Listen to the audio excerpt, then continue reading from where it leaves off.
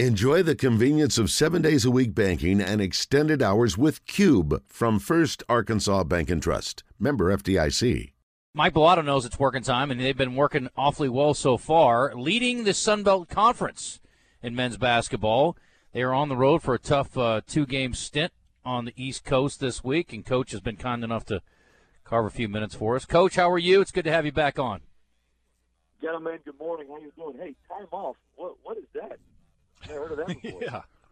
No, you haven't. I mean, and once the season's over, obviously the recruiting season, which never sleeps, really kicks up, I'm sure. So you're busy 24/7. But, we're not coaches. We get downtime, Coach. Oh, well, hey, so, if you need me on the radio for any point in time, you guys, I love it. I appreciate you guys having me on. It's always entertaining. Look, we like to celebrate greatness, and things are going really well for your team right now. Having a chance to see you guys play earlier in the year, I kind of have to say I'm not shocked.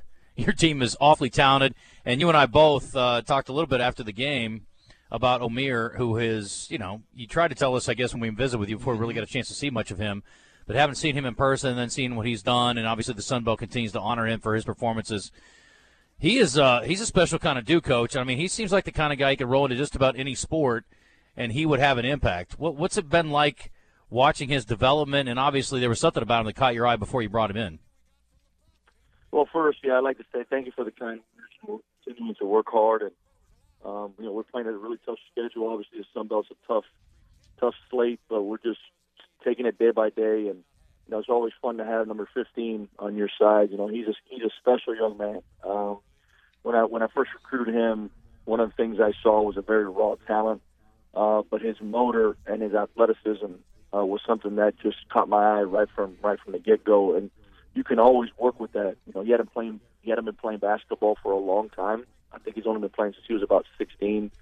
And I saw him, when he had just turned 17 or 18. So you knew the potential that he had. He had this unbelievable knack of rebounding the basketball. His timing was just something that I hadn't seen since a young man named Montrezl Harrell that I coached at Louisville, and he's in the NBA. So I was really excited to have the opportunity to recruit him and that he chose us. I'm blessed that he chose us. And he's just going to continue to get better. And you're right. The young man can play any sport. I mean, he's just got that body, and he's humble enough to do that. But we're going to stick with him in basketball for right now. Yeah. Can you tell us about the first time you saw him play? Yeah. So I flew down.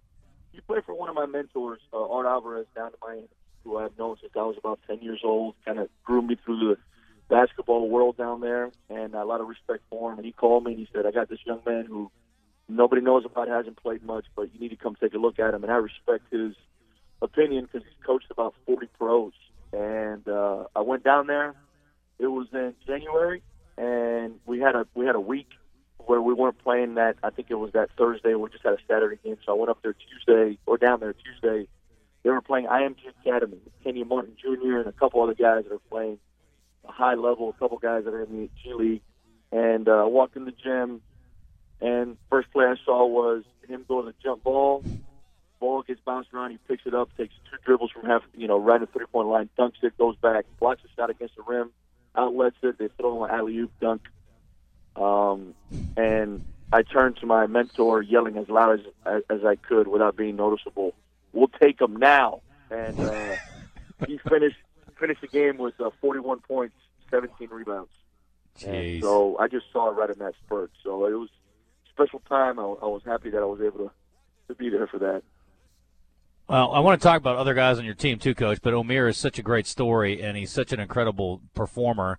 I mean, 6'7", 38 blocks already in 17 games, 70 offensive rebounds, and he's averaging a double-double. It was 17 and 11. I mean, I don't know what else you can expect from him, but it is something to see. Man. So let's talk about some of your other guys that have helped you get to where you guys are. And obviously, Sills was a big story for people around the state, returning home to Jonesboro. And he has performed, I would think, Coach, I guess as well as anybody would have expected. What did you expect from him? What kind of impact? And what have you seen from him, I guess, as he's settled in as a Red Wolf? Well, one thing I always knew about Desi, since I got the job here. He was already committed to Arkansas, so I just kind of enjoyed my time when he would come play pickup or got to know him, when he'd be around campus or I'd seen him around, eating somewhere. I always loved his approach and his character. I thought that he was a very humble young man, but at the same time, he got a little edge to him, and I love that about him. He always played extremely hard. When I saw him playing in Arkansas and I saw him playing in high school, I just knew that, his first kind of whatever he does in basketball on the court. I mean, he's always been a scorer. Just a guy that high energy, can go get baskets, can shoot it, can score in different ways. And what I was seeing the last 2 years, and we all saw it, that that kind of wasn't really his role. And I felt like when he decided to leave, well, he can tell you more, but I think that's one of the things he wanted to get back to, and we needed that. We needed that, and I would expect him to come in and be a scorer for us, make huge plays for us on both ends of the floor. He's always a great defender, always a really good rebounder, but just he's my type of guy. He's a hard working, hard nosed, can be coached hard. What I didn't expect, and I'll tell you two things. One, you always worry about a young man coming in from another school. How he's going to come in and say, "Okay, I want to shoot every ball. I want to score." Complete opposite. The most unselfish young man I've ever coached. Like, it'll be times in practice where I'll say, "You going to shoot today, or what's the deal?" He's like, "Nah, coach, I'm just trying to get everybody involved, trying to get the feel of the offense." And yet he'll give you 21, but still give you 6 assists. And then the other one was his leadership quality. Now, he is one of the most vocal, yet intelligent, mature leaders I've ever been around, because he always says the right things. If he doesn't know the answer, he will ask. He's not embarrassed to ask questions, which that's something I would tell the younger generation. Don't ever be afraid to ask. He gets on guys when they're not doing what they're supposed to do. He praises them when they do. And it makes it easier as a coach, so you don't have to do that all the time. So I've been blessed that he was able to come to us and play here. I was really disappointed when we lost the opportunity to watch you guys down here in Little Rock last time. That Little Rock's in the Sun Belt Conference, and were you hoping that they would make up this game or try to figure a way to make it work? I did. The rule in the league is no rescheduling. Any of that stuff. And now they gave us the option to reschedule just to make sure we have enough games, but it doesn't go towards your conference record. And which doesn't make any sense to me. But I would love to have played Little Rock. I think it's a great rivalry. I have a lot of respect for Coach Walker and the program, and it's always a good game to get you guys amped up for. Every year it doesn't really matter what records you have. It's just everybody. It's just a battle, and it's a fun game, and it helps you. It helps you get better, and it helps you, put things in perspective where your team is and move on to the next game. But I don't see it being rescheduled, which is a shame, because it's really hard to find a date right now, and especially if it's not going to count for your conference record. But there's no point in doing that. That doesn't make any sense. Well, yeah, I get you guys. Coach, I guess they're not letting you make the rules, huh? Is that the deal? I guess what they're trying to do is you're going to have a certain amount of games, right? Yeah. To be able to be eligible for the NCAA tournament. So I think they're doing it in case games do get canceled. You want to reschedule. You just have enough games on your schedule, so that the conference champion has enough games to get in, whoever that may be. But again, I think it should count. But where do you play it? They were supposed to play at our place, play at their place. What do you flip a coin? You know what I mean? It's just there's a lot of stuff that you really got to take into consideration. But if you're going to play the game, both coaches agree, both schools agree, it should count for the record. But hey, what do I know? I just know how to break a press, right? There you go. Talking to Mike Balado on the Brandon Moving and Storage Hotline. If you're just tuning in, Arkansas State atop the standings in the Sun Belt, and who's lurking right behind is App State, your next opponent, and then you guys get Coastal Carolina. So big road trip this week for your team, coach, to try to stay atop the standings. What are you up against Thursday? Huge road test. We don't like to look ahead. We go game by game. Our models want to know, but it's pretty obvious 6 of our next 8 are on the road. 4 in a row at one point. App State is the reigning, Sun Belt Conference tournament champions. They bring everybody back. They're very old. They're very mature. They got a really good coach in Dustin Kearns. They play at a really, really slow pace. I think they're 340th in the country in pace. They're last in our league, which is a complete opposite of what you're going to see with us. We're number one in tempo. So they're good. They have 5 guys on the floor at all times that can score. They have veteran guards, and they play a pack line defense. They don't let you get in the paint. So it's going to be a challenge for us, but we're looking forward to it. That's what this league's all about, and you got to go in there and try to win the game, especially on the road. I see that they opened their season against your old mentor, Rick Pitino in Iona. I saw that. Oh yeah, I trust me, that phone call has already been put in. So we're discussing stuff.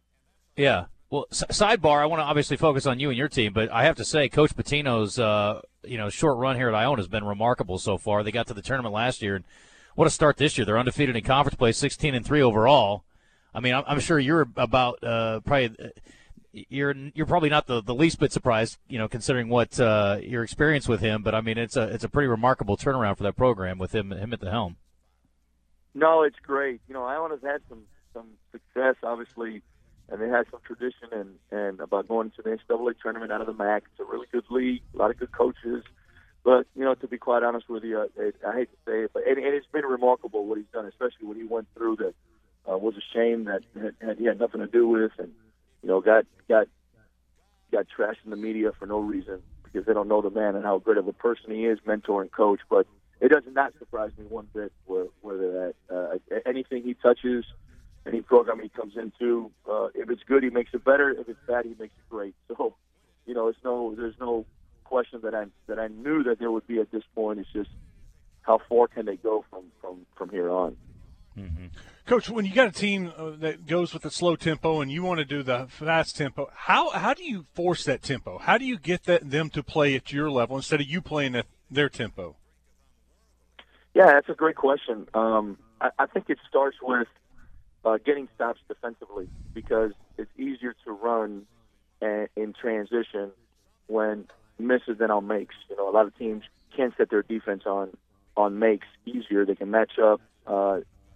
And we got to do a really good job of making them take tough shots and getting out in transition or deep outlets and going as fast as we can. And then the other one is anytime we can get deflections and live ball turnovers. Now, that's for every game, but live ball turnovers really ignite your offense because on live ball turnovers is what I call when you throw it and the ball still in play right out of bounds or it doesn't get blocked out of bounds or whatever. But, it's hard to get back in transition when it's a live ball turnover because everybody might not be, at the right spot or guarding the right person at the time. So you can go ahead and push it, and I think that's a big key for us. And then rebounding. You got to rebound the basketball. I mean, you got to come up with every 50-50 ball, which means that the ball's loose. Both teams have equal amount of opportunity to get it. You got to come up with those more than the other team. And I think that things like that, if you're consistent with that through 40 minutes, you should be able to pick the tempo up. But again, they're a good team. That's what they do. So we got to make sure we get all those things in place and do them consistently so we can get out and run on them. Coach, last question. How much do you worry about maybe a Power 5 coming in and trying to recruit Omier and stealing him away from you? Are you constantly having to re-recruit him? Well, we have a really good relationship. I think the city and the school has been very good to him, and he's a very humble young man, very loyal. But then again, the answer to that is you always got to worry about it, especially the way it is now. I mean, there are high major schools recruiting mid-major players during the season that's not allowed, and I know it's happening. It just is. I mean, if we look and say it's not happening, they're following the rules. We're naive. You know what I mean? So, yes, to answer your question, it is a concern, and it will always be a concern. But what I tell everybody is John Morant was the second pick in the draft and played at Murray State. Those days of having to play at a Baylor or a Kansas or any place like that to make it to the NBA is false. That's gone. There's enough exposure.